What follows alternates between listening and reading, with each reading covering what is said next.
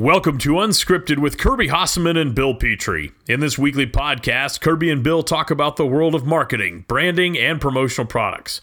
Unscripted is available only at promocorner.com, the leader in digital marketing for the promotional products industry. Now, here's Kirby and Bill.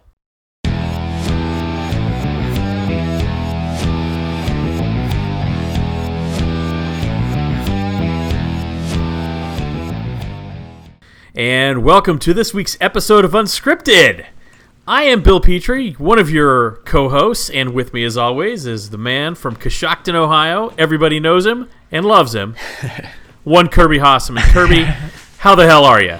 I am doing fantastic, my friend. It's good to talk to you as always. I always appreciate your intros. Always makes me feel good. Well, I don't mean any of them, so it's just the first thing that comes off the top of my head. But there is something I do mean, Kirby. What's that? And, you know, obviously every distributor who listens to this call, actually every distributor in the industry, it's not just the people who listen to our podcast. I think I just called it a call, but it's really a podcast. Right. They all want to spend a lot less time entering orders and more time selling. They want to look amazing in front of their clients. They want to be organized. Their entire team needs to be organized. They want to improve their workflow. They want to see everything that's happening in their business on a beautifully designed dashboard. For sure. Do you know who can help you with that? Who's that, Bill? That would be the good people at commonsku. And you know this better than most because you are an actual commonsku client. Absolutely, and I agree with all of that. And how long have you been running your business on commonsku? Been since, I think, 2014, so it's been a while. That's pretty impressive. And you know, as you know as well as anyone, it's cloud-based. You can work from anywhere. It's fast. It's easy to use. It's beautifully designed. And the best thing I love about it, Kirby, it's built specifically for our industry. For sure.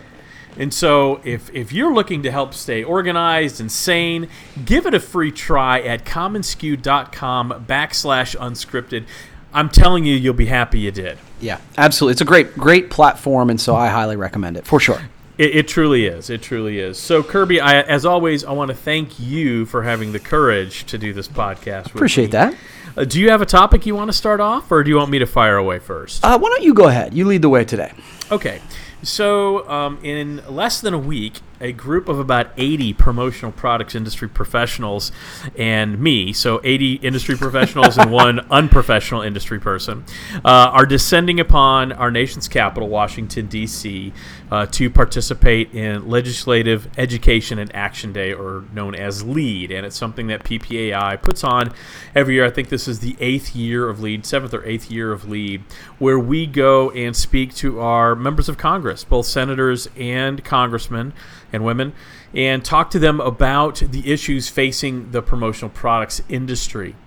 And this year, the most important thing that we're going to talk about is the border adjustment tax. And are you familiar with the border adjustment tax? I am, but probably not nearly as familiar as you are, so jump in. So it's ideal, you know, it's kind of the law of unintended consequences. For sure.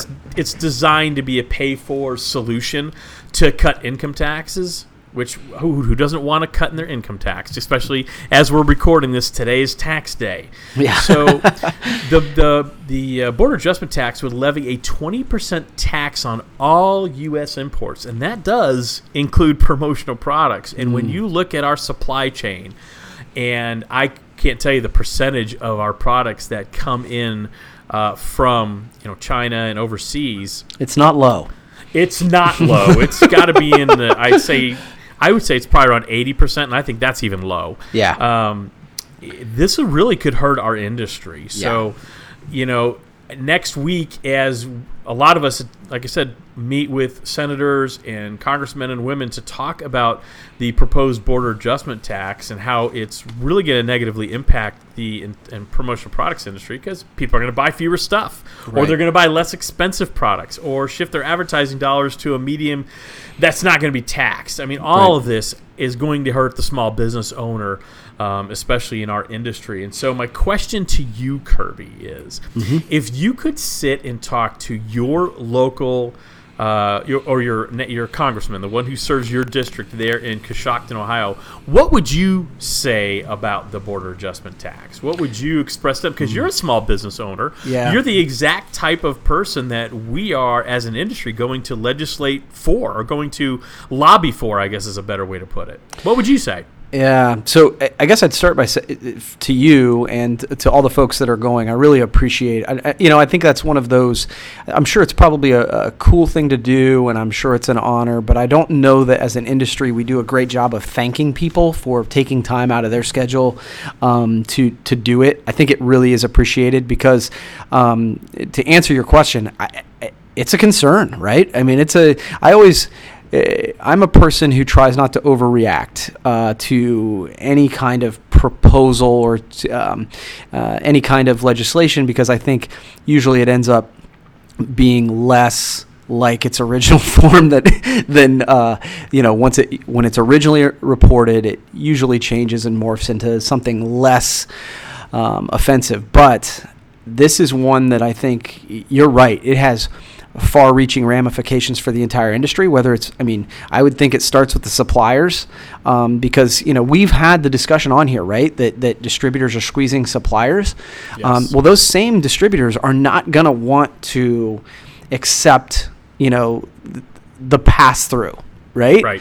So I actually think suppliers are going to be the ones that feel the squeeze first, and then the smaller distributors like our business. I think it really is going to have an effect on those. So, yeah, I think what you said about the law of unintended consequences is exactly what I would talk about, because I think it's one of those pieces where you go, look, I understand the concept, but it's going to have, in many cases, I think it's going to have the opposite effect of what they're trying to do.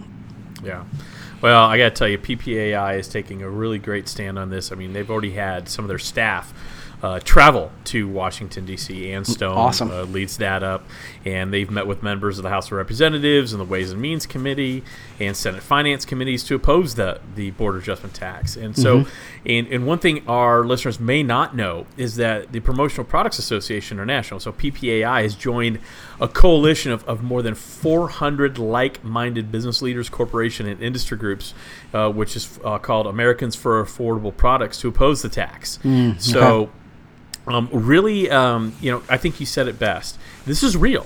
Yeah. And I think usually people see, oh, look, a group of people are going to Washington, D.C. and talking about the value of promotional products.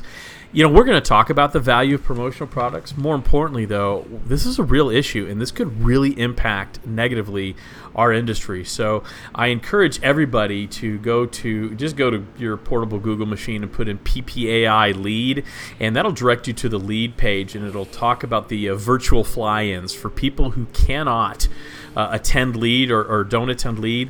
There are forms on there that you can email your legislators directly on the exact topic we're talking about today, the border adjustment tax.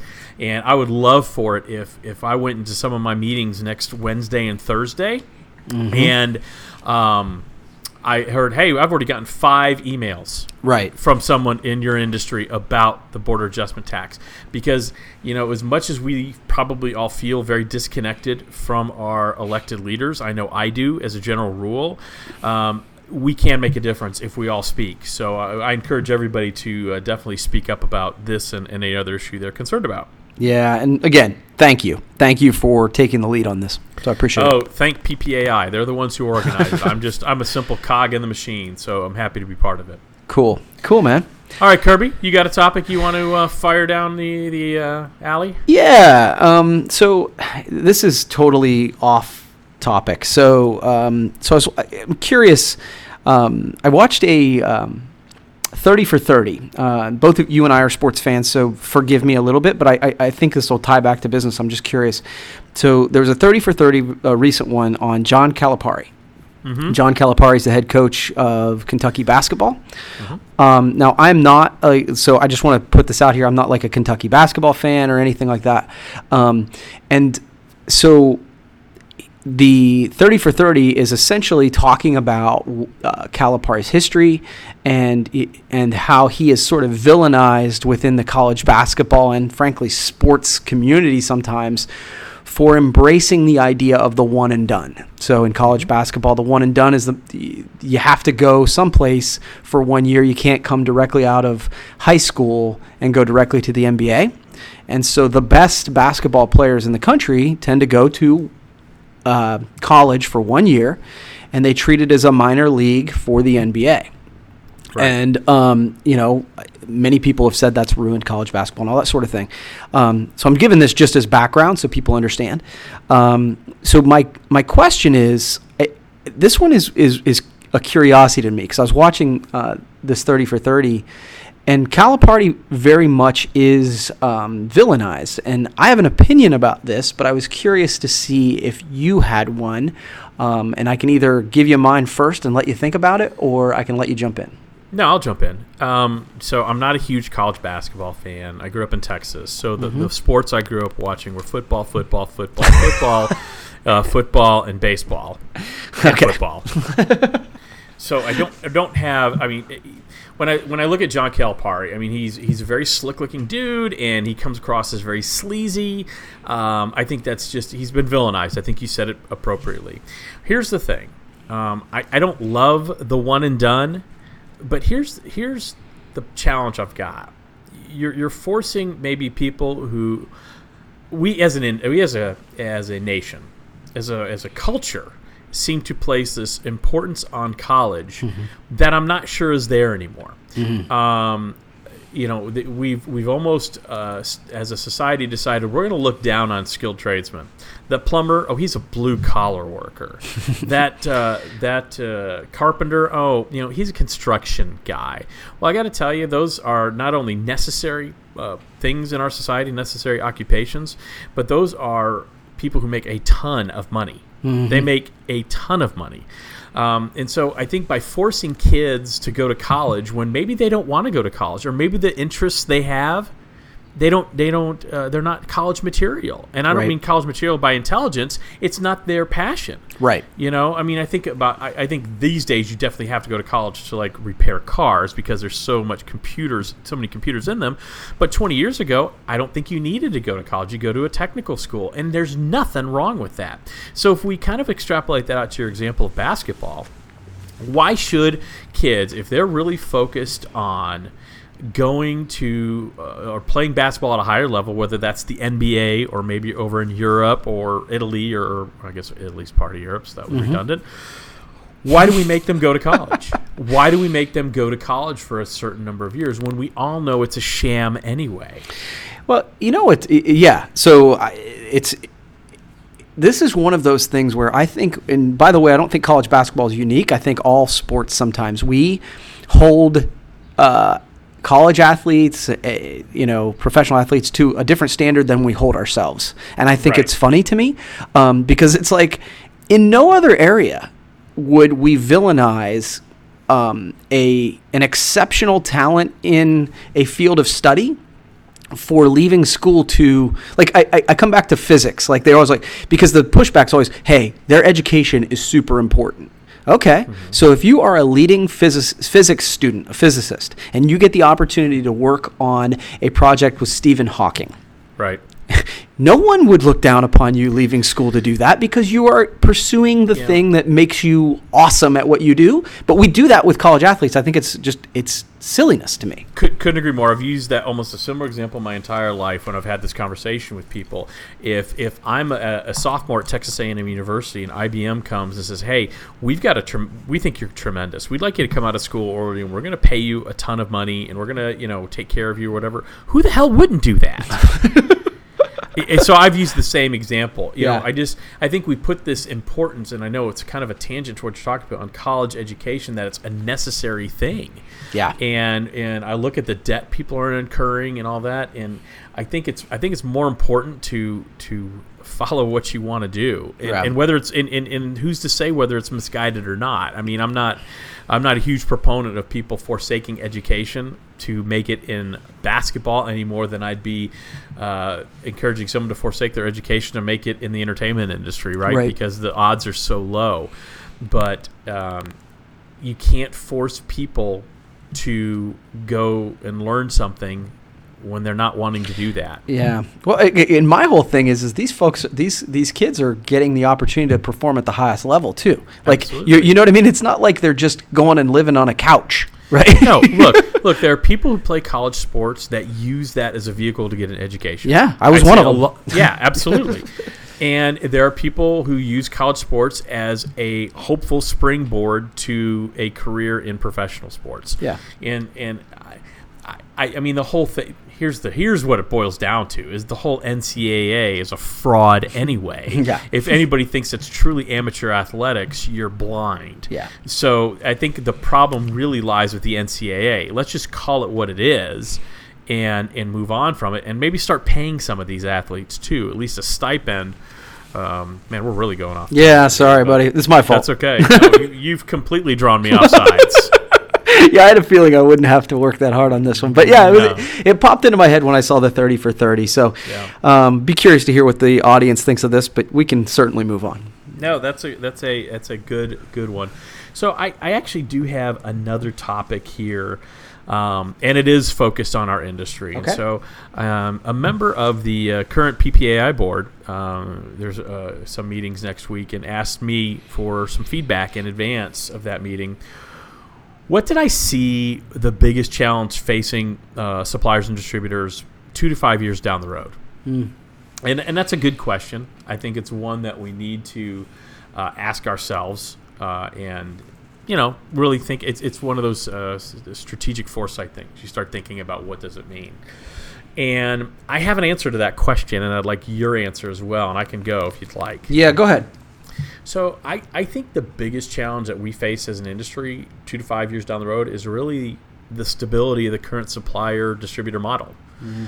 Because from my perspective, where I'm sitting, it's real easy to see larger suppliers and like PCNA and HIT and Sanmar, and they seem to be poised, if they felt like it, and it's a big if, but if they felt like it, to go direct, and that would rattle a ton of cages, right? Yeah. We talked about it before. Suppliers are continually squeezed for more.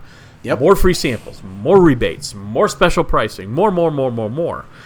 And I'm concerned we are really close. We're teetering on a parapet, if you will. Wow. And, we're... You like that? Yeah, that's impressive. We are teetering on a parapet where a large supplier is going to decide that the benefits of going direct, where they would have control over their sales force, control over their messaging, they would have higher profits by taking out the middle person. When they see those benefits of going direct, they finally outweigh the consequences of the lost sales they would get from distributors who would boycott them.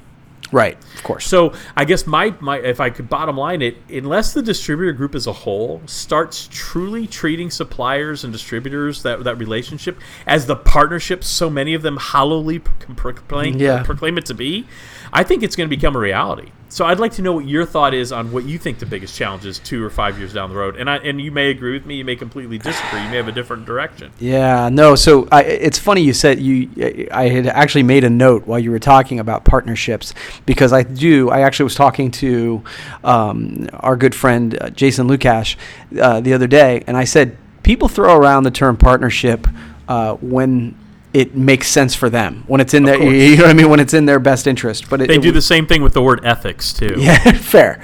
But yeah, so I think that yours is a legitimate concern. But candidly, it's one that is so far out of my control that I don't spend a lot of time on it. So I haven't given it enough thought to say, yeah, that could happen or it couldn't happen. For me, I think that the challenge for and you're talking about for the distributor, right? Or are you talking about both? Okay. I think I basically think the supply chain, the way it's constructed right now, is really at risk. Yeah. So the two things when you say, and I mean, I immediately wrote them down, are differentiation from, and honestly, both suppliers and distributors, but distributors in particular. And I know you have rattled that cage a lot, but I really do think for the next however many years, people talk about online, but I think that, even the non-online competitors still, we all go into each client saying the same thing. So differentiation and trying to figure out a way that why anyone should buy from me or anybody else continues to be a challenge. And then the one that pops into my head is shipping, because we are one of those industries where, you don't have to ship a radio ad. You don't have to ship, and those continued costs, whether it's fuel costs, whether it's all that stuff that's totally outside of our control. Those are things that I think that pop into my head as concerns that are right in front of me in the next couple of years. Right, and we may have to add the border adjustment tax. Yes. I mean, and I hate to beat a dead horse, which means I'm going to absolutely beat a dead horse, but that might be added too. So just interesting thoughts. I'd love to hear from our listeners what they think the biggest challenge is facing the industry, not just distributors, not just suppliers, but biggest challenge facing the industry over the next 2 to 5 years. Yeah, I'd like to hear that as well.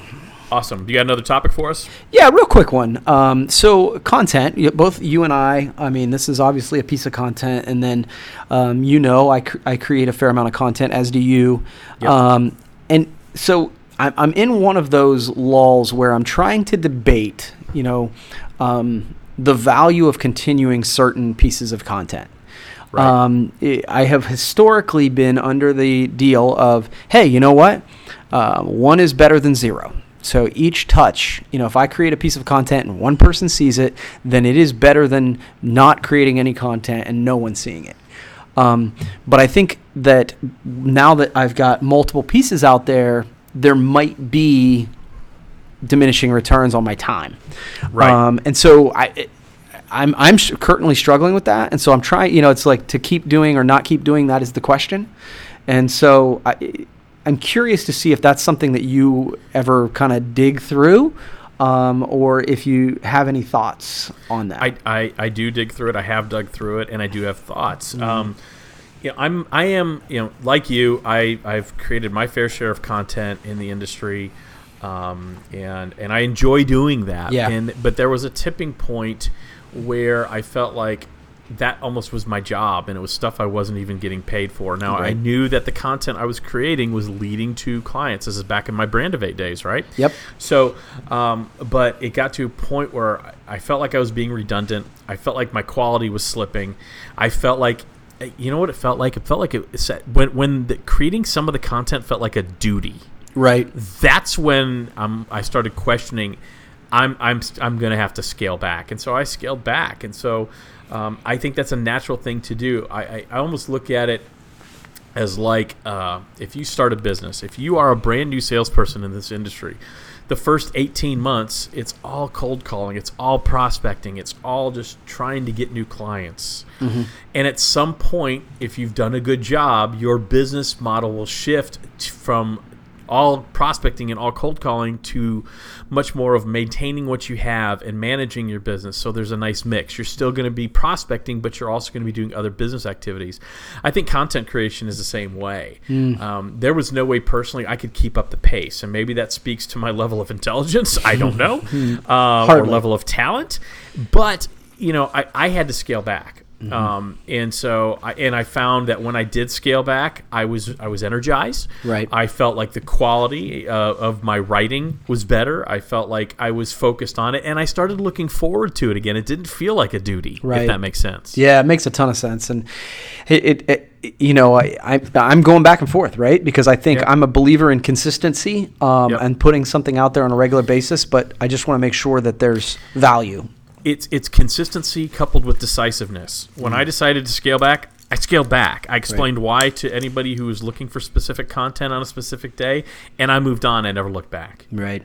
No, I like it. Back. That's really good. I appreciate that. And you know what else, Kirby? I want to thank again our good friends at commonsku, because it's really a product we believe in. Absolutely. We're, full disclosure, Kirby and I are both friends with Mark and Catherine Graham, who run commonsku, friends with a lot of people who work there, Bobby Lehue and Kate Masewich and Aaron Couture, and so many great people who really care about what they do. And it's a platform that's built completely for the promotional products industry, and that is such a rare thing. Yeah, for sure. So any of you folks who are still running Profit Maker or something like that, get in the 21st century. Go to commonsku.com/unscripted for your free trial. Give it a try. It's cloud-based. You're going to love it. And if you don't, they're going to give you a full money back, all your money back on that free trial. So For sure. they really will. Yeah. So it's funny, too, because I was actually thinking about this, Bill. It's one of the reasons that when I recommend commonsku to other people, it's the people. It's the Marks and the Catherines and the Aarons and Bobbies and all those folks of the world, because I know that they're going to take care of me and my business. And so absolutely. And even further testament, as they've grown, they've added Bobby Leahy, they've added Samantha Cates, they've added people, and they're people who really truly care about you, your business. And I know you've had conversations with them helping you with certain things with the platform. For sure. They really care. So I know, obviously they are a sponsor, so I'm going to have to say good things about them. And so is Kirby, but this is all coming from the heart. They're good people there, and it's a great product. So definitely go give it a try. commonsku.com/unscripted. Kirby, as always, I thank you for having the courage to do this podcast. It was a good time, and we will talk to you next week. Talk to you next time, buddy. Thank you for listening to Unscripted with Kirby Hasseman and Bill Petrie. Unscripted is available every Friday only at promocorner.com, the leading digital marketing service for the promotional products industry.